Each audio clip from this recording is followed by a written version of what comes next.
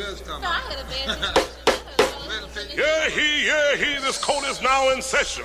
His Honor, Judge Pigmeat Martin Poseidon.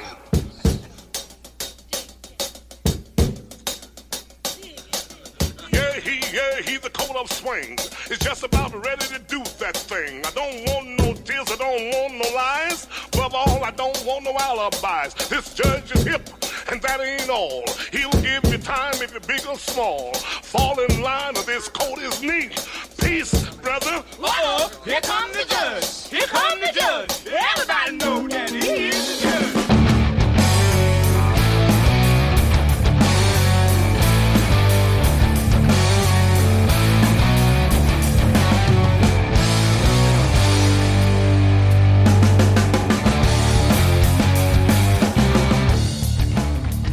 Hello and welcome to the Scottish Rugby Podcast, brought to you by the Scottish Rugby Blog. I am Cammy Black.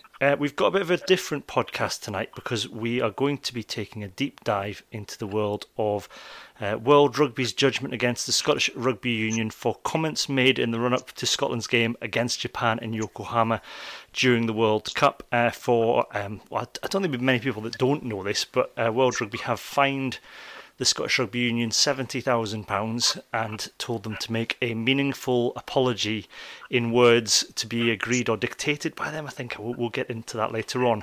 But joining me to unpick exactly what's gone on, it's a regular contributor to the podcast and writer for both ourselves and the Offside Line. It's Ian Hay. Hello.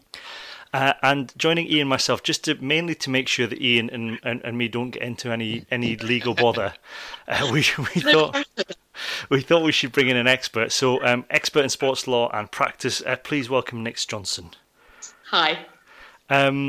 Nix, it's your first appearance on the podcast. I should have pre-warned you about this. Whenever anybody comes on the podcast for the first time, we like to ask them what club socks they would wear if they were selected for the Barbarians. Edinburgh Academicals. Good choice, strong choice. I think we've had those before. I can't remember who though. My dad's an Aki, so there's not really a choice there. No, there you go. Well, it makes a change to have a clear choice. Normally, people these days go with one sock per foot, so it's quite. We haven't checked in with you for a while, Ian. Have you changed? I can't remember what you chose initially. It was a couple of years ago now. I remember for my great shame, having never played sort of 15s for a club. I don't know. I'm from Cambuslang, so I'd maybe get some cami socks or just some plain Nike ones or sockless, absolutely sockless. Well, that's a good way. I don't think anyone's done that before. Oh, there we go. Trendsetter. Could be a first. Anyway, if you want to get in touch with us, you can contact us by email, podcast@scottishrugbyblog.co.uk. We're on Twitter @ScottRugbyBlog and @CammyBlack, Facebook and Instagram as well. And you can visit the blog scottishrugbyblog.co.uk. There's lots of stuff going on, obviously, with European rugby this weekend. There's stuff going on with Super 6, which we can't really cover on the blog mainly for logistical reasons, although a couple of people have asked us what we can do. Sandy Smith is doing his best to try and pick up and summarise bits of news coming out of there. But for anything else, go to the Offside Line that Ian writes for, because their coverage is fairly comprehensive. I'll be doing Ayrshire Bulls on Saturday. Oh, very excited. Big Gaudy Reid. Yeah, got reading Peter Murchie. I was at the Warriors Q&A on Monday night, and I was telling Nathan Bombrys about my nickname for Peter Murchie. Which is? The merchandise. I've got to do it in that New York voice. Did he take it? Yeah, I think he enjoyed that. He said he was going to pass that message on, so I'll get a chat with the merchandise on Saturday. Yes, and hopefully the banter machine that is Gordon Reid. Oh, then you'll never get away. Oh, I hope not. I'll make sure to take lots of iron brew for him. Back to the business of this evening anyway. So, how did we get where we are? On the 15th of October, Alan Gilpin, who is the director of the World Cup, made the following announcement at a press conference, which was, under our tournament rules, we are very careful that people behave appropriately, and as a result of that, we've referred to an independent disputes committee the behaviour and comments of the Scottish Rugby Union. This was after Mark Dodson made some comments about the fact that it looked like the Scotland game against Japan was going to be at risk due to Typhoon Hagibis, which I must get that right because the Independent Disputes Committee got the name of a typhoon wrong, and we'll come on to that later. The World Rugby were none too pleased. There were some other bits and comments that came out from spokesman and the QC, and again we'll get into that in a minute. But Scottish Rugby Union came back with their own statement, which said Scottish Rugby once again expresses its sincere condolences for the people of Japan about the fact they were able to convey their best wishes directly to the mayor of Yokohama, which must have been time well spent for him in the during the disaster relief to have Mark Dodson turn up at his door to try and spend a bit of time with him. I'm sure he had other things better to do. Anyway, they said, following receipt of correspondence yesterday from World Rugby, Scottish Rugby confirms that it has received a notice of complaint from Rugby World Cup Limited. Scottish Rugby is querying whether the matter is an appropriate one for the bringing of misconduct charges. If misconduct proceedings are to proceed, Scottish Rugby looks forward to receiving a fair hearing in this matter. No further comment would be appropriate this time. So, last Thursday, World Rugby's Independent Disputes Committee issued its decision, and as we said before, it required Scotland to pay £70,000 they suggested to the disaster relief charity, I think, and to make a meaningful apology to World Rugby and Rugby World Cup Limited for its misconduct in terms to be approved by us within 48 hours. We are nearly a week along the line. There is no sign of an apology, so this doesn't really look like it's going to go away. Nick, so it's probably worth just sort of checking out. I couldn't find the Independent Disputes Committee on World Rugby's website, I assume because it's not a standing committee. Is this something that's just convened? Yeah, it's not a standing committee, but there is something in the terms of participation for the Rugby World Cup that gives them the ability to set this up, should it be required. There was, I think you tweeted something, well, we had a conversation on Twitter last week about the comments made by the SRU and some of the evidence given, and they queried the makeup of the committee. Well, they thought that the chairman and the other members of the committee should recuse themselves without giving any reason as to why. They got knocked back fairly quickly on that one. So, I mean, Christopher Quinlan is basically he's not the head counsel. There's a head counsel at World Rugby. He's right up there. He doesn't actually work for World Rugby. He's effectively a volunteer. He is a supremely qualified sports lawyer. He led a review at the British Horse Racing Association 3 years ago, looking at the disciplinary panel, the licensing committee, and the appeal board. He also comes across actually as being, and I think it's reflected in the documentation produced by them last week, comes across as being very reasonable and very sensible. Okay. And then you had the other two members, who Adam Castleton and I can't remember the other guy's name off the top of my head. Who, I mean, again, one Australian, one Kiwi, supremely qualified in disciplinary hearings and committees. Yeah, I mean, I read this back because I think I did say initially it didn't look like the SRU had given any reasons for asking them to recuse themselves, but actually, who was it? Quinlan, I'm going to say his name right through this. Christopher Quinlan gives them quite short shrift because it's not that they don't give reasons, it's just that he can't work out what they are because they sent him too much paperwork and didn't really annex it properly. Yeah.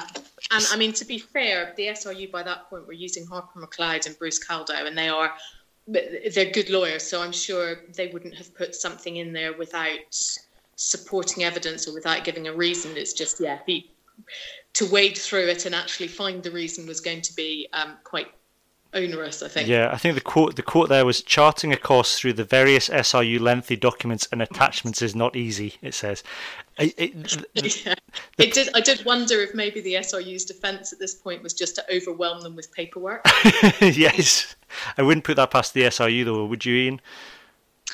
No, going for the sort of filibuster approach. Yeah, exactly. Yeah. The interest, I think, from what I could tell, the argument essentially was that because you are associated with World Rugby, this is much better dealt with by arbitration rather than an internal mechanism of World Rugby. Was that what you took away from that then, Nix? Well, kind of. I mean, there is most of these things within World Rugby would usually be dealt with by arbitration, and that's the SRU's or Harper McLeod's argument. Rugby World Cup, it's a slightly different situation. It's outlined differently in the terms of participation. I noticed in the SRU's tweet last week, their slightly stroppy tweet about this, that they think this is going back to arbitration. I would have said, having read the ruling, that arbitration has been kicked squarely into touch. It's not going to arbitration.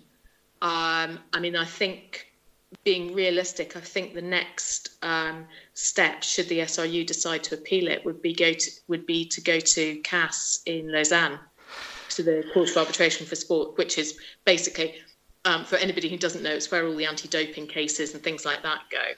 It's where that Chinese swimmer is at the moment.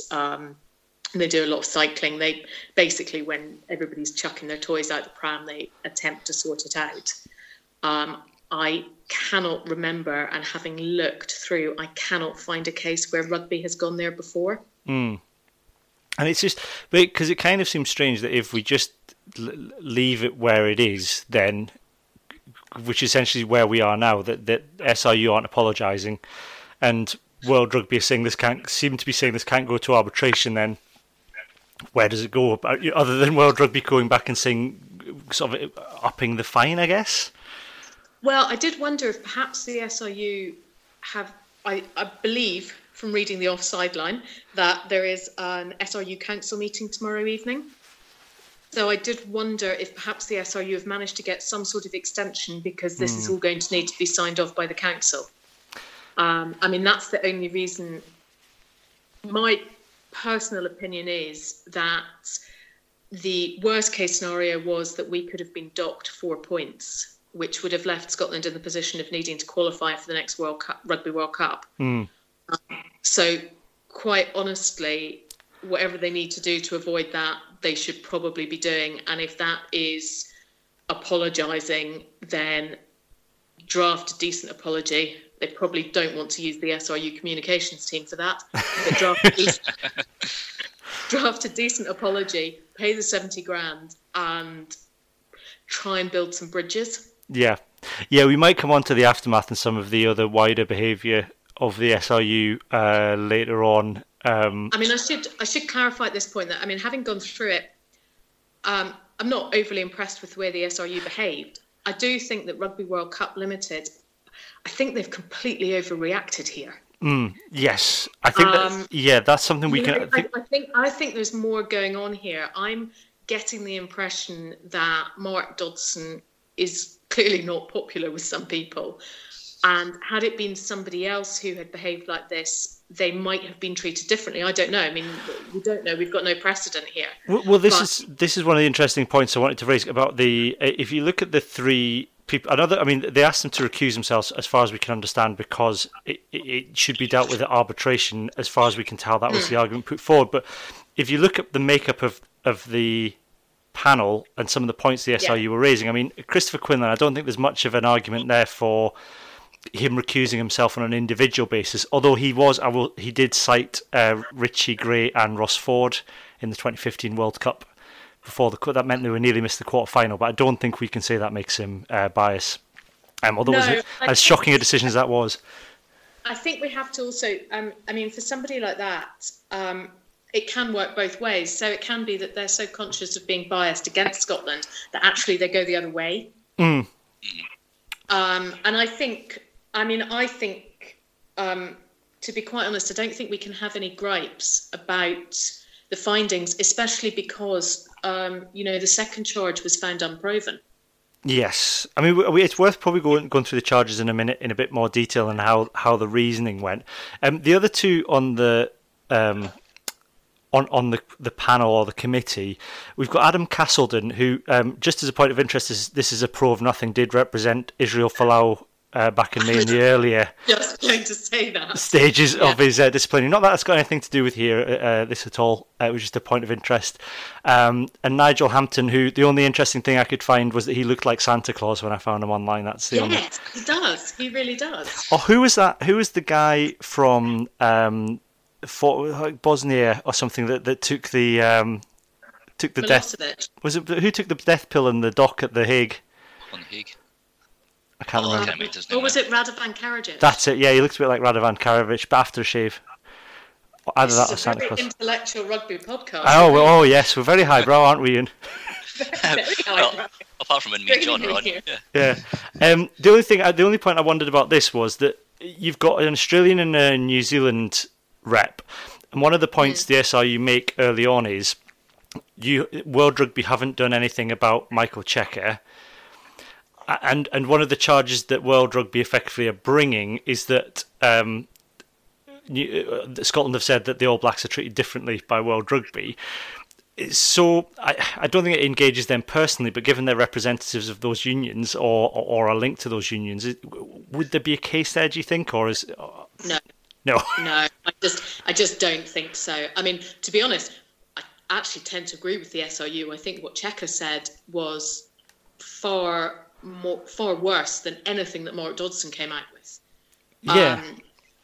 And the fact that, we don't know what went on behind the scenes, so we don't know if he received a warning letter.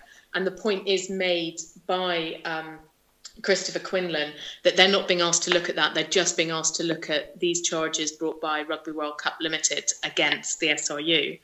Tom English as well made the point in the ruling that Parise should have somebody should have had a word. That again, I don't like the reasoning that because he was going to play no further part in the tournament, they didn't take any action.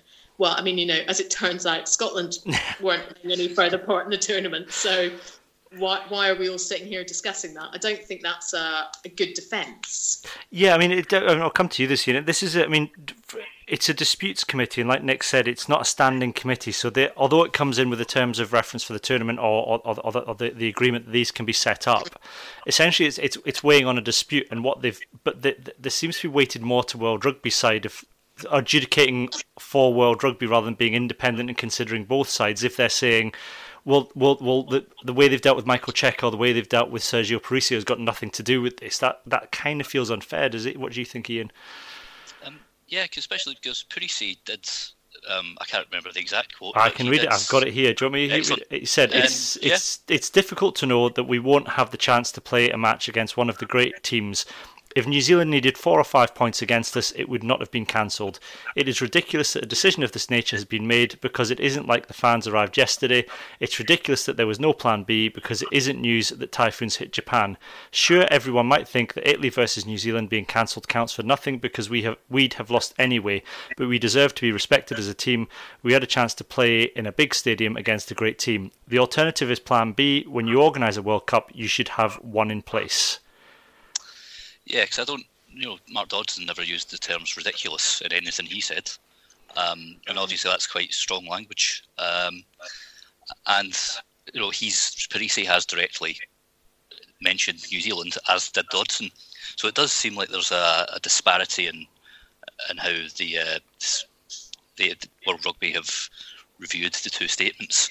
Obviously, we've also mentioned about how Mark Dodson in particular and the SRU are maybe a sort of persona non grata due to the mass power we had in vetoing the Nations League. But no, it does seem like it's sort of one shoe for one and one for the other. And am I misinterpreting this, Nick? This the word, is it the labelling that's misleading that it's a disputes committee? Because to me that seems like there should be a kind of 50-50 consideration of points, or is it purely sort of to consider the charges brought against the Scottish Rugby Union? Purely to consider the charges brought against the Scottish Rugby Union.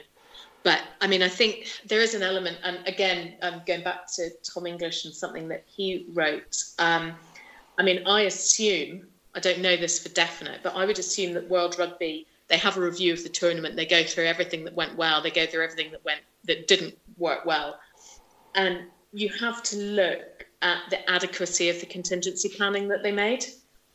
Any review that they do, they're not going to make it public. But there have to be questions raised that, they knew about this. I was looking through it. So they knew that the typhoon was coming almost a week before it hit. Okay, they didn't know exactly where until the last moment. But it's not it just doesn't. I've got to quantify this. I really don't like Mark Dodson, but I think he had I really, really don't like him. But I think he had a point. This is, and I don't think he phrased it well. I think he came across as being a bull in the china shop, and that's a personal opinion. But, it's not good for a tournament of this nature and this size. I mean, it's a World Cup. And to have somebody go through on default because you can't reorganise a pool game, and I know everyone's going to start jumping up and down and saying, it's not as simple as just moving it. And I think had the SRU approach been slightly different, you could have worked things out. But it just, I think you've got to look at both sides. And Rugby World Cup Limited's side was their contingency planning adequate? Yeah, I mean, that's something we talked about at the time, that this, like you said, typhoons don't just appear unbidden on the coast. We were talking about this a good week beforehand. There was sufficient time to realise it was going to cause some disruption and to start talking about moving things. And I think as well, there was an underestimation of the ability of Japan to be resilient to things like typhoons as well. I think to be fair, my sister was out in Japan working up until the quarterfinals, and her comment back after she'd been quite rude about Mark Dodson was that it's obviously a familiar trait. But her comment back was that they knew it was going to be huge and it was an unprecedented size. But she said, you look at it sensibly. She said the Japanese are prepared for this. They've got all sorts of infrastructure in place to manage it and to make sure that things get back on track very quickly afterwards. But she said the priority can't be a game of rugby. It's got to be, getting your hospitals up and running, getting the bullet train going, all this kind of stuff. And if you manage to get the rugby going as well, that's brilliant. But, it's what you were saying in the intro. I'm sure the mayor of Yokohama was absolutely delighted to see Mark Dodson on his doorstep when he was, looking at the damage that had been done to his city. Yes.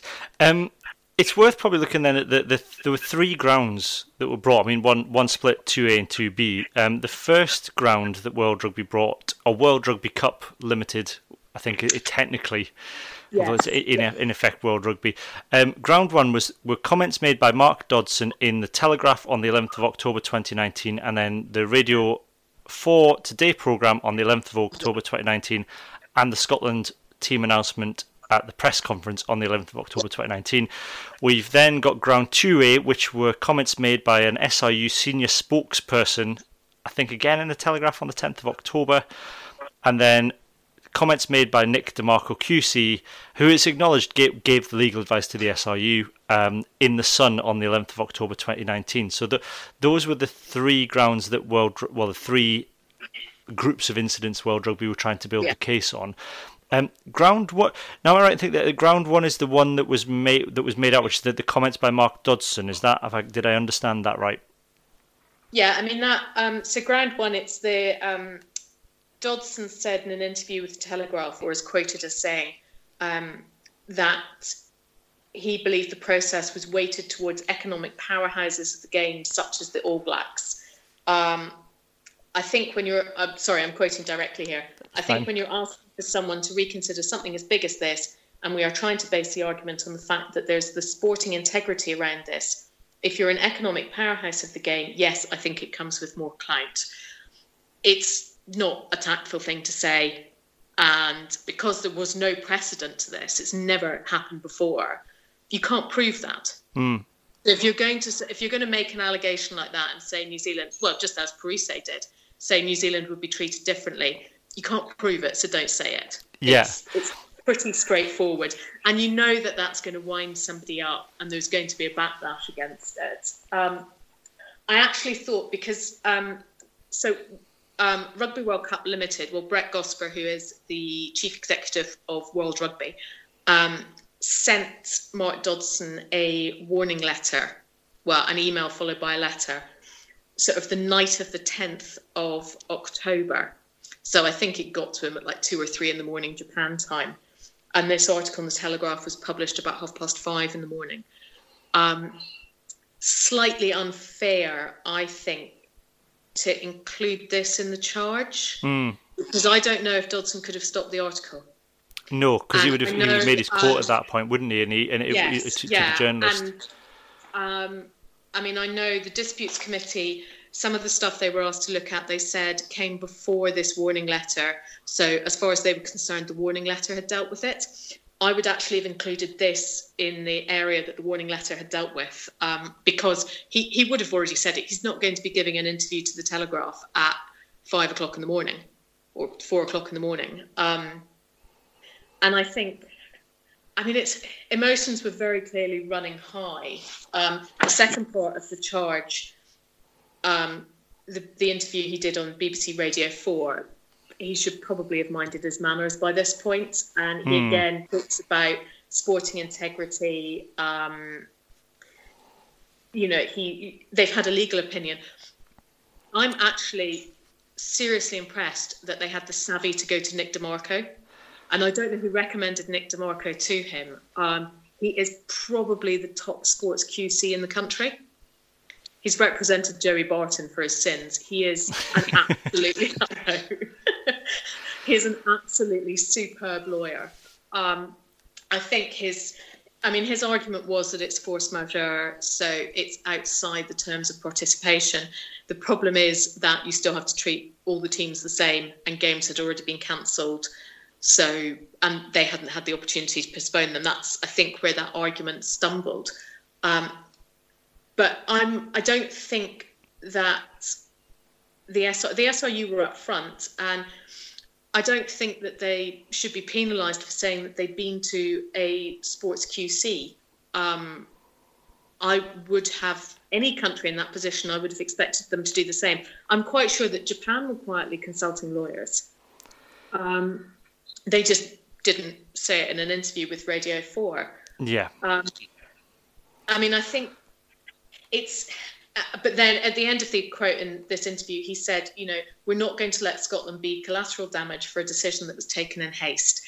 And I don't think it's there. And I was saying this at the time, there's ways and means to achieve what you're trying to achieve here. Scotland clearly wanted the game to be played. We needed the game to be played. I think emotions got the better of a lot of people. The language used wasn't considered, I think, is probably the best way of putting it. In particular, I find the use of the phrase collateral damage, and where you're in the midst of a typhoon. Yeah, it's pretty insensitive. Yeah. I think that's the one. I mean, this is the issue. I mean, we should say, for people not familiar with this, what the standard of proof the committee are dealing with is balance of probabilities, which isn't the same as criminal standard of proof of beyond all reasonable doubt. It's a civil standard of proof. That's it. So it's is something more or less likely to have happened or not. I mean, the one thing in terms of that particular wording, which the committee were quite keen on. Or one of the things they found quite heavily on, and I'm just trying to find their particular quote on the use there. So it said, further to suggest the SRU was in some way collateral damage at a time when widespread physical destruction was expected and life was imperiled, was an extraordinarily insensitive observation, to put it mildly. The difficulty I have with that is I don't think you can reach that conclusion. I think you can say it was clumsy. I think you can say he may perhaps even misspoke, because it wasn't written down. He's responding to a question, and collateral damage is it's a common enough phrase to say. And something that you might say unthinkingly. To go to the lengths of saying it was extraordinarily insensitive observation, I think you could say it was insensitive and maybe misconsidered, but I think they've gone quite far with their judgment against it. I think they've been a little bit oversensitive about it. Yes. And possibly a little bit politically correct. I think if it had been in writing, I would have had a different view, because you would expect somebody to read that back and go, do you know what, actually that's a stupid thing to write. Given that it was said in a radio interview, it was the heat of the moment. Yeah, as I said, emotions were running high. I think the SRU by this point were getting quite desperate. It's clumsy. It's a little bit silly. He could have used better words. He could probably have been prepped better for the interview. but I don't think it's nearly as bad as the ruling makes out. No, and I think there's the other issue that I picked up again in one of the judgments where they talk about the fact that you shouldn't view the words in a vacuum, but then they go on to kind of view them in a vacuum. Yeah. And what they also do is they start talking about the this unnamed spokesman remarks that they later go on to say can't be attributed to the SRU, but they then say these create the context in which the 11th of October words should be seen. So to me, you can't have it both ways. You can't say we can't attribute that to them, so we're so we're not dealing with it, but at the same time sort of take them into account when you're trying to work out how badly someone has misspoken. So this is my very personal opinion. I think they know who the unnamed spokesperson is. They just can't prove it. And I've got a pretty good idea. I know who I think it is, and I'm not going to say that right now. They can't prove it. But they know that it came from the SRU. Yeah. And I think, I mean, to be quite honest, none of this should have got as far as this. And I mean, to be fair, the Independent Disputes Committee gave the SRU an out. One of the reasons it's taken so long to actually be concluded is that I think they were trying desperately to get everybody, both sides, to put their toys back in the pram and start behaving like grown-ups. Yes. It's just because it does smell like, Rugby World Cup Limited wouldn't back down. The SRU wouldn't back down. They finally got Rugby World Cup Limited to offer an out to the SRU, which, given that you are talking about Scotland's qualification for the next World Cup being on the line, they should have taken it. And now we end up here, and again, everybody feels backed into a corner. God knows what the SRU are going to decide to do, but they've certainly burnt a lot of bridges. But then, again, Rugby World Cup Limited have not come out of this looking good. No, and I think the other thing, I love this. This is like something. I choose my words very carefully, but this is the way. Oh, sorry. I'm trying to get the really careful way it says, because I admired the tactic a lot. It was, I don't want to use the top tomfoolery, I think is the best way of describing it, to have a QC speak to the press in a way that cannot be attributed to his client in any way. This is why Nick DeMarco is the top sports QC in the country. And what else I like about this, and it's not said in here, but the reason why it makes it even more harder to prove that it was anything to do with the SRU is the fact that he spoke to the Sun, who've no relationship with the SRU whatsoever to speak of. If it had been the SRU, it would have been the Scotsman or the Herald or the Telegraph, but no, went to the Sun. So no, I liked that a lot. It was almost like something out of a gangster film where the Godfather sends his lawyer off to go and tap somebody up. Yeah. Can't be attributed back to him. And I did quite like the fact that I was quite incredulous actually that the second charge included a charge against Nick DeMarco. Yeah. I was a bit like, okay, I'm pretty sure your jurisdiction does not extend that far. I did think it was quite funny that he just ignored their requests. Yes. He was just like, whatever. There's also a bit where you can kind of feel the committee's frustration, where they said they could so Mr. McLean, who was I think the one that was speaking to Nick DeMarco, said characterised Mr. DeMarco's conduct of self-publicising. I follow Nick DeMarco on Twitter. That's not. I wouldn't say that he's a self-publicist. No. He shares pictures of his paintings that he does and his hobbies. There's nothing self-publicising about it. Although he did, I think he put out he quote retweeted, I think, the Sun article he was mentioned in. But but I would expect that to be fair. And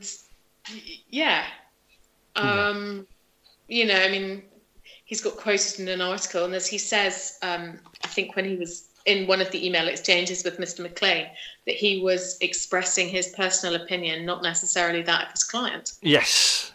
We come to the sanction then. For me, I agree with you, Nick. I think speaking about if you look at it in isolation, starting to talk about the All Blacks, and I might bring you in on this as well, Ian. If you're going to start comparing and alleging that people are dealt with differently, you're kind of verging into allegations of corruption and bias within an organisation. And whilst you might have a suspicion, it's quite another thing to say it out loud. And secondly, whilst I don't agree with the level at which they've come in with the collateral damage comment, it was clumsily put. Whether or not we should be here as a result of it is another matter. But you'd be hard to say that those were correct things to say. And do you think? I mean, I have to say, sorry, Ian, you go. Oh no, yeah. I mean, I don't see any value in engaging in whataboutery, particularly sort of from a legal standpoint. So, like you said, for the SRU to claim someone else would be treated differently when there's no precedent for it. I mean, we could all have our own opinions about that, but for somebody in a position of power like Mark Dodson is to openly say it was, I'd say, clumsy at best. Nick. I mean, part of me wonders. Yeah, emotions were running high. Nobody behaved terribly well. And I was thinking yesterday, how could the whole situation have been managed better? And this is with the benefit of hindsight.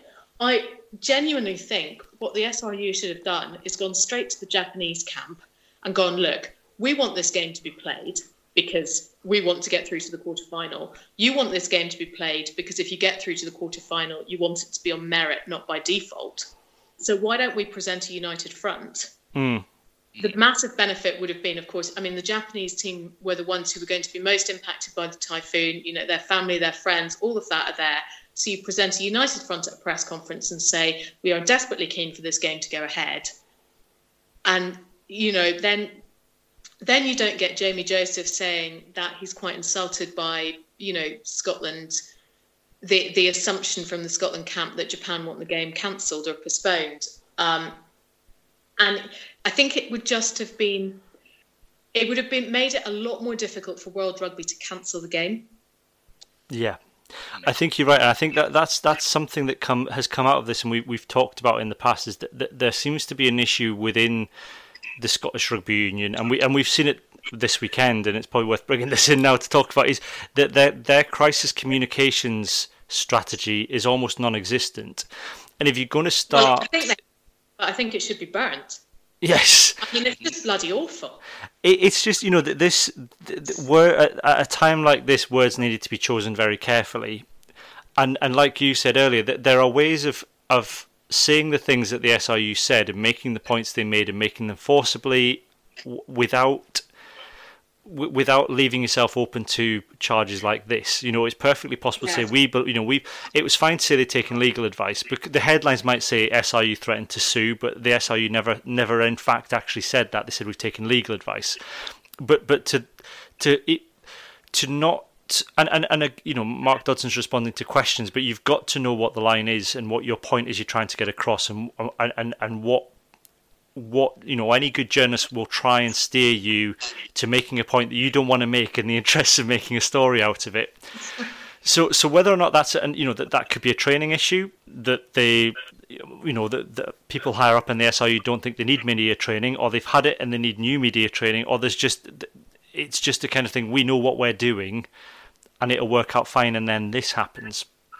And what I was alluding to earlier is there was an incident with, I don't know if you saw this, Nick, I know you've picked up on it, Stuart Cameron, who has covered Scottish rugby, particularly in the Borders, for many years, and I've met Stuart, and he's a lovely guy, and he was, I think, he believed the SRU said he couldn't film club games anymore. The SRU said, that's not what we said, we've clarified it. They then said we've asked him to retract his statement, but in actual fact he hadn't been asked to retract anything. And then they wrote to all the clubs in the Border saying we've asked him to retract his statement, and then they had to go and apologise him for saying that. So it's a real there's just no clear communication, and there is, whether or not... I don't believe for a second that Stuart Cameron would have misinterpreted an email like that. No. I mean, I don't see how you could misinterpret an email like that. But I think it goes back further than that. I mean, when the Keith Russell case happened, 18 months ago, you know, I mean, the SRU were not tactful in their comments about the judgment afterwards. And sometimes you have to know when to say nothing, or when to say something really bland like, we'll go away and review our procedures. Yes. Which doesn't actually mean anything. It just means that you don't have to have an uncomfortable conversation and you're not going to get caught out. But I mean, they definitely, it's really, I don't know what's going on with their communications, and has been for the last couple of years, but it's really not good. My suspicion, and I can't, this is only a suspicion, is that the issue doesn't lie with the people within sort of the media or the communications department itself, but lies somewhere. You look at the behaviours elsewhere and the way things have been driven through in Scottish rugby, and the way things have happened and have been communicated elsewhere, where it's not been through the kind of media and communications team, where it's whether these things are coming down from on high from people who think they know better than perhaps the advice they might even be getting internally, who think that they can say whatever they want, or aren't prepared to make bland statements because they think they're in the right. Or just actually don't take the time to have media training. Yeah. Or prepare for an interview. I mean, it could actually be something as simple as that. I mean, certainly in my sort of proper job for the moment, I mean, I do management consultant. I've done... I used to work for Virgin Money, and when they took over the sponsorship of the London Marathon, so I think the first year we ran the marathon was 2010, and we put everybody, I mean, senior management right the way down. The only person who didn't attend was Richard Branson, but we put them all through some serious communications training, basically in case something went wrong at the marathon. What do you say? What do you not say? When do you keep your mouth shut? And it's hard, because I've done a day's media training, and it's really hard. If you're sat in front of a determined journalist, it is really hard to steer the to not say the things that you don't want to say, because they'll pick up on anything that you say. So that to have a considered response is so important, and to be to have a plan. And it's not just what you say; it's what you don't say. It's your body language, all of that. And it's I mean, that's how they get their stories. I mean, certainly going back to what you were saying about the suing for damages, I think that was something that Nick DeMarco alluded to in either an interview with The Sun or with The Telegraph. But it was alluded to. It was not specifically mentioned. But then The Telegraph ran with a headline. Yeah. But the SRU've got no control over that. I don't think they can be held responsible for what somebody puts as a headline. They can't, but I suppose you again, if through media training, you have, if you give somebody a line like that, that's the headline they'll go with. Exactly, and that's where the media training, I think, is. I mean, I'm saying the SRU can't be held responsible for it, but equally they can't pass the buck for it either. No. Because that's it, they need to go. Certainly by the time some of the comments were happening, probably by the time of the team announcement, which I think comes later in the day after the Radio 4 interview. By that point, they have a clear idea of how the story's developing, so they, at that point, need to have adapted what they were saying to kind of maybe roll back on a couple of points they'd said, or make it clear, we're not talking about suing anybody, we were just considering our options, where, and be a little bit more contrite by that point in the day, while still saying that they'll do everything in their power to get the game played. And like you said, bringing Japan into it as well, because there clearly are relationships with the with the Japan Rugby Union there, because we've got a game happening next November. They've got close links with. Yeah, it's interesting how the SRU are trying to take credit for that, because those games aren't organised by the SRU; they're organised by World Rugby. Are they? I thought that the tests were kind of all right. No, so it's organised by World Rugby, and I mean the schedule's been out for it. They clarify and confirm everything about 12 months ahead of schedule. 6 to 12 months. The SRU and I have arguments about that every so often. When I phone up and say, "Why is it in the Australian press that we're playing them? When are the tickets going on sale?" And they go, "We don't know what you're talking about." But I mean that's got very little to do with the SRU. What I did notice was that the SRU Twitter account and Dominic Mackay both put out tweets after it was announced the independent disciplinary committee would be meeting. They both put out tweets in Japanese expressing support for Japan in the quarterfinal. I also it smacked of a charm offensive. Well, it also was Smacked interesting. slightly too late. I'm interested in your take on this, Ian, because it kind of struck me today as I was listening to the Blood and Mud podcast, and it struck me today that there was that tweet that the SRU sent out, wishing England good luck as well, which enraged a number of people. But you do wonder, Ian, whether or not they're trying to make friends and influence people. Yeah, well, seeing as, like we've already mentioned, the Nations League and also this disaster of PR, that SRU just seemed to lurch from PR disaster, trying to build bridges with powerful nations like England. Obviously, there was the whole voting for the World Cup as well, which so raised the ire of our Irish counterparts. But this is the thing, like if we take the Stuart Cameron incident, there was just this sort of code of silence from the SRU. As soon as the news came out, you would have thought, hang on, we're getting a lot of grief here. Somebody should come out and fight this fire. But instead, you have to wait for them to then deal with Stuart Cameron, and he relays the message sort of second hand. So you kind of wonder what the media and comms team are doing. I think the other thing as well, what was particularly interesting with the Stuart Cameron thing is just how much they'd underestimated the kind of the strength of feeling that there would be with that. I mean, Stuart Cameron, someone's well respected within Scottish club rugby, particularly. And I know, he interviewed my dad and my brother when they were president and captain at Berwick, and that, to have something like that for my family was very special. And you've got to imagine the number of videos he's produced over the years of special moments for other families and individuals where you wouldn't have had these games taped or these moments captured on film. For the SRU to completely underestimate, the backlash that would then come as a result of it, or was coming their way when Stuart Cameron made the announcement, again speaks that they're not necessarily in touch with the wider game and the feelings within it. No, and also, they're constantly being accused of undermining grassroots rugby. So, something like this just helps to fuel that fire. So it does seem, obviously, we've looked at the quality of Stuart's work, and it's all very good, and it helps to spread the word. He's kind of doing their job for them, essentially. And then this is the sort of thanks he gets. So they should realise, especially somewhere like the Borders, where rugby is such a big community thing. Though it's going to enrage the people who are accusing the SRU of ignoring club rugby and grassroots rugby. Yeah. Ian, you probably know the answer to this. I think I read somewhere that the Super 6 coverage, there's going to be highlights or something on BBC, and the SRU are actually paying for that to be. They're funding that. Yep, they're footing the bill for Super 6 to be broadcast on the BBC website and on their own website. So surely, it just, with a business head on me, if you've got somebody like Stuart Cameron who's doing a great job, who's doing it for free, everybody, I don't think anybody has got a bad word to say about him. All his stuff is of a really high quality.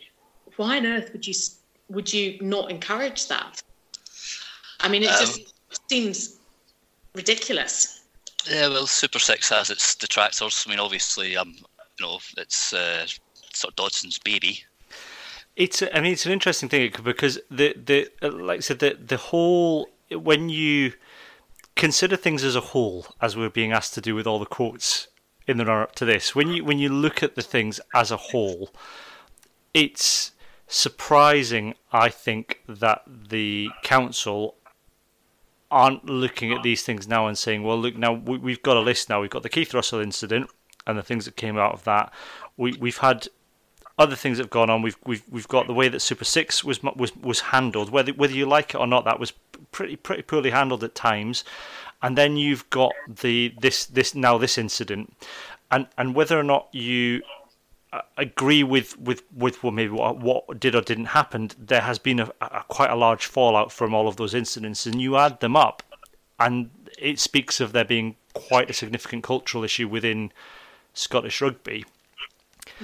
And perhaps that kind of attitude of the kind of bulldozing things through has been necessary to force change in Scottish rugby that's needed for a number of years. But that we're in a better period now, and it maybe just needs a different approach. And the question, I guess, is whether or not those in charge are capable of changing the way they manage things, I guess. Well, on the pitch, we keep talking about how the players saying, "Oh, we'll learn from these mistakes," and it seems to be just endemic throughout the entire thing, from the boardroom to the pitch. Say, "Oh, we'll learn from this," but lessons don't seem to be getting learned. And I think, whether or not they can change, I don't know the individuals concerned, but I don't think perceptions of them. I think it's going to change an awful lot to change people's perceptions of their behaviour. I think it's been going on for so long now, and it has. I think the Super Six is a prime example. It was just bulldozed through, and of course that gets everyone's backs up. And it could turn out to be the best thing ever for Scottish rugby, but it's going to take a hell of a lot to prove that, because people are, a lot of people are already on the back foot as far as it's concerned. They're negative about it. They don't want to know. But I think, the real damage that I think has been done to Scottish rugby by this behaviour is that we don't seem to have any friends in the rugby community at the moment. And I do wonder if the SRU had a better relationship with World Rugby, would these charges even have been brought? Would somebody have been able to go and have a quiet word and go, do you know what? That really wasn't a clever comment to make. Wind your neck in. And we're all on the same side here. We all want the game to take place. So just tone it down a bit, and but it seemed to escalate so quickly that part of me does wonder who Dodson has pissed off in Dublin, because he's clearly pissed off quite a lot of people. Well, we've said before, there's certainly, that there's definitely somebody within World Rugby or associated with World Rugby briefing the media against the Scottish Rugby Union, because we've seen you see the slide comments, particularly in the Guardian, about they were the, it's Scott, the SRU are the only ones stopping World League, which is utter nonsense. They but can't that's have been the only ones stopping World League. That just.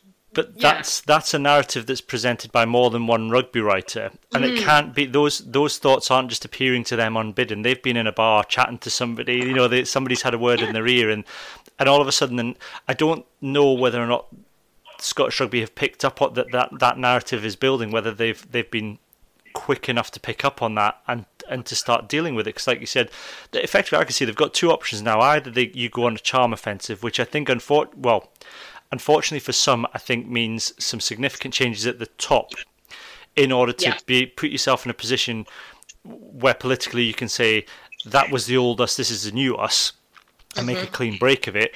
Or you, to take a phrase from The Godfather, you go to the mattresses and you bring Tier 2 nations with you and say, look how badly they're treating us. Look, we're the whipping boys of Tier 1. We know you've got it worse. You come along with us. Let's go to the mattresses together. But I don't think anybody wins out of that. No, and I think if we hadn't got people like Jamie Joseph offside with all of this, that approach would have been feasible. I don't think it is now. I think we've annoyed too many people. I think charm offensive. I think you're right. I think they have to bring in a couple of new people, probably somebody senior in communications, and don't put Dodson anywhere near a journalist. Yeah. That's simple. That he will issue quotes to the media and that is it. But clearly, I'm definitely not having a go at him here. There are a lot of chief executives who are the same. It's definitely not, speaking to the press is not his forte. No, and that's fine. And there's plenty of organisations that would do that. Yeah. That would put out a spokesperson and would put out written quotes from the CEO, because it's not necessarily the CEO's job to be the face of the organisation. They're there to make things profitable and run correctly. So there would be nothing wrong with that. I guess that's probably why they kept Scott Johnson in a cupboard for years, isn't it? best place for him. Yeah. I think as well, to touch on something you were saying earlier, I remember Dave Barnes had said, Alan Gilpin just made a beeline for English journalists and completely ignored the Scottish journalists. Yeah, I remember reading that. And that's not a good look. And that doesn't reflect well on him, because quite honestly, he should have been the bigger person at that point and gone and had a chat to the Scottish journalists and, using the phrase again, being a grown-up. But you can see it, for all the good, and there is, I would say, and this isn't being biased, but I think that Scottish rugby writing at the moment is of some of the highest standard in world rugby at the minute. I think it's absolutely superb when you look at some of the sort of one-eyed, biased reporting you get elsewhere, and that's not just against Scotland, but there are good rugby writers outside of Scotland, a few and far between. I think we've got a good stock of rugby writers who are quite rightly critical of Scottish rugby at times, and will praise it when praise is due. But it's all balanced and it's all fair. But we've got to also accept that our place in the world is that rugby's still a minority sport in Scotland. It's still not as dominant as football, and Scottish rugby writers maybe don't have the same influence as someone, the writers at the Telegraph or the Guardian, unfortunately, for as bad as they all are. I mean, I have to say, actually, I agree with you. I mean, I think the level of writing sports journalism generally in Scotland is a high standard. Rugby, I think it's exceptional. It's very well informed, it's very well balanced. And when you then go and read some of the tripe that is published elsewhere, you realise just how good it is. But I don't know. I think the SRU, I think they need a proper crisis manager in, actually. Yeah. Somebody with enough gravitas to say to the people at the top, no, you're not doing that. Or, do you know what? You are going to have to apologise for this, and you're going to have to suck it up, because if it gets appealed or it gets reviewed, the worst case scenario is, we're docked 4 points, we're having to qualify for the next Rugby World Cup. You lose your job. Because, because quite honestly, if that did happen, I don't see how the people at the top, I don't see how their positions could continue to be tenable. No. And I would feel incredibly sorry for somebody like Gregor Townsend for the squad, because suddenly you're having to play all these extra games, and it's not because you performed poorly, it's because somebody didn't have the nous to say sorry when they should have done, or when they were backed into a corner. I mean, it's not even now about right or wrong, it's about seeing the bigger picture.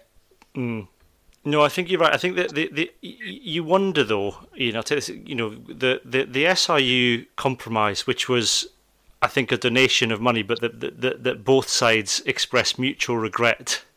Do you think World Rugby and the SRU, World Rugby should have snapped the SRU's hand off for that, given where we are now? I think they should have negotiated a bit more. Yeah, because they just come across as very pig-headed as well. I mean, their failure to admit that the contingency plans they had in place simply weren't suitable. I mean, for example, we've mentioned this before, the contingency plan was to move the game 14 miles away. And, any typhoon, I'm pretty sure, is going to have a larger impact in a 14-mile radius. So, that was poorly thought out, but they've dug their heels in.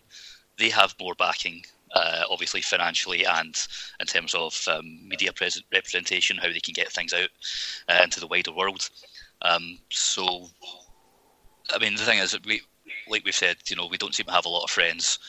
But like Nick said, it is at time that we just maybe wind our necks in. Just accept this punishment. There you go. There's your 70 grand. We're so sorry. We won't do it again. But, maybe behind closed doors, be thinking completely differently.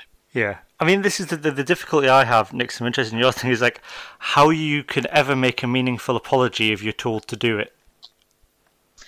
Oh, I think I could come up with some words. The only thing was the Father Ted thing. I think I tweeted at the time. I'm so sorry. That's exactly what I was thinking. I can come up with a meaningful apology for a large fee. No, I mean, I think that's the thing. If they had a proper crisis manager in place, or if they had a communications director who could actually get stuff through. I mean, yeah, there's ways of phrasing things, that that can convey that. Basically, I mean, what you'd be trying to convey is that you're sorry it got to this point, but you're not actually that sorry about the action that you took. Yes. So you're sorry that the situation was incredibly over emotion. Yeah, emotions were heightened. Language reflected that and was used carelessly, and for that you apologise. Yes, I'm sorry you think you deserve. I'm sorry you think you deserve an apology. Not quite, but if the SRU used that, that's trademarked. But yeah, I mean, there's ways and means you can. There's some very diplomatic wording you could come up with that covers your backside, basically. Yeah. Does what it says on the tin, but the tin's empty kind of thing. Yes, sure. We've had a couple of suggestions on Twitter for what they should do. Andy Niven says, we donate £100,000 to the Japanese relief fund of our choosing and ignore World Rugby's request for an apology. That's an interesting one, wouldn't it be? Just to say, well, we've donated £100,000 and then issue something saying we express regret, which is what they said they would do anyway. Or do you think we then get into kind of do you think that escalates things, Nix? I think we'd end up. I think it would be amusing. I think we'd end up in some sort of standoff. Yeah. I mean, I think it's got to the point now we're going to have to pay lip service to this, if nothing else. And I mean, I've been told that the £70,000 is going to the Rugby World Cup Limited charity, which is Child Fund or something. So, I mean, what you could do is donate, and I don't see the SRU doing this because I don't think their pockets are deep enough, but you could donate the £70,000, the fine, and then donate another £70,000 to the Typhoon Disaster Relief Fund and say, we're sorry it came to this. Yes. Yeah. The other one... Then you come if it's smelling really, really quite good. Yeah. The other one I liked, Gillian McKenzie, which I think this is what we should go for, is pay it in iron brew bottles and pennies. That's a hell of a lot of iron brew bottles and pennies. I know. Is it still 20p? Where do we have No, to you deliver them to? Because if we have to get them to Dublin, that could be problematic. If World Rugby has to come and collect it, not so much of an issue.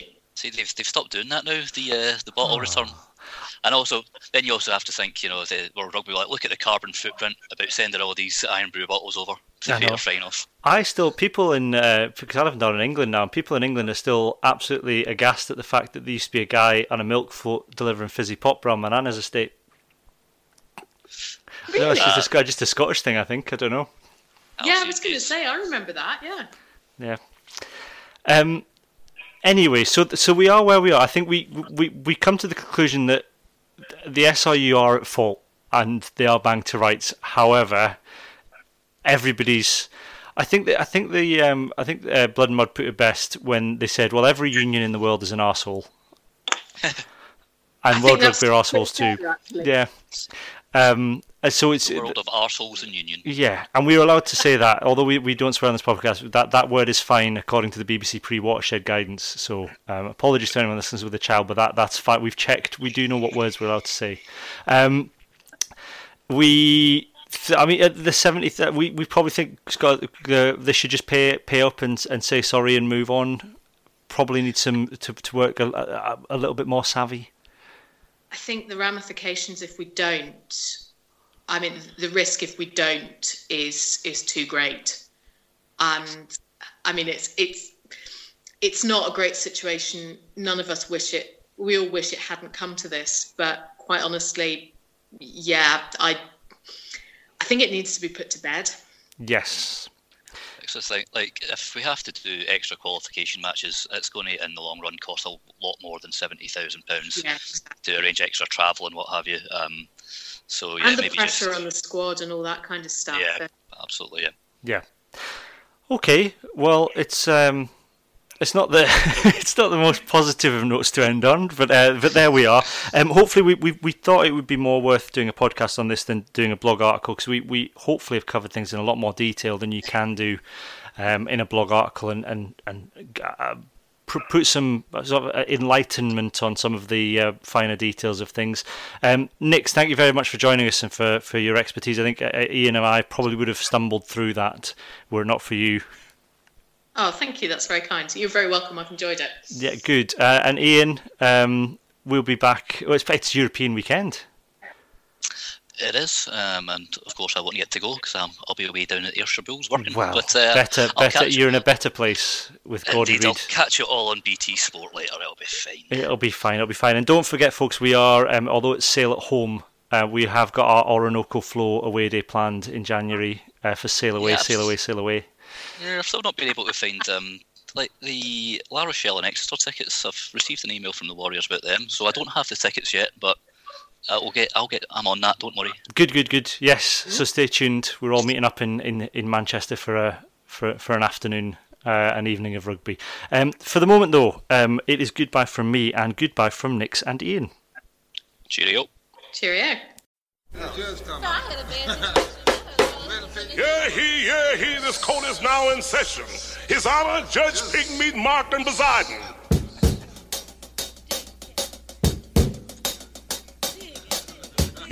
Yeah, he, the coat of swings is just about ready to do that thing. I don't want no tears, I don't want no lies. Above all, I don't want no alibis. This judge is hip, and that ain't all. He'll give you time if you're big or small. Fall in line or this coat is neat. Peace, brother. Uh-oh, here come the judge. Here come the judge. Everybody know that he is the judge.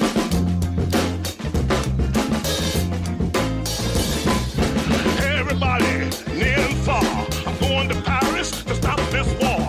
All those cats got to listen to me, because I am the judge that you can plainly see. I want a big round table when I get there. I won't sit down to wonder square. I'm gonna lay down the law. They better not budge. I'll bust some head because I am the judge. He is the judge. He is the judge. Everybody knows that he is the judge. Who's there? Eyes. Eyes who? Eyes your next door neighbor. Out of this courtroom. Judge, your honorship high, sir. Did I hear you say order in the court? Yes, I said order. Well, I'll take 2 cans of beer, please. He is the judge. He is the judge. Everybody knows that he is the judge. I had a chat with Ho Chi Minh. Sip rice wine and chase with gin. Won't take long, that's a miss my guess. I have you out of this doggone mess.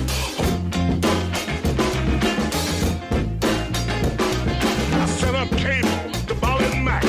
Let them know I'm coming back. Sit right down with Rockin' Nicks. Teach them both some of Pigmeat's tricks. Judge, Your Honor, Pigmeat, sir. Don't you remember me? No, who are you, boy? Well, I'm the fella that introduced you to your wife. To my wife? Yeah. Life, you son of a gun, you. Come November election time. You vote your way and I vote mine. Case is a tie and the money gets spent. Vote for Pigmeat Markton president.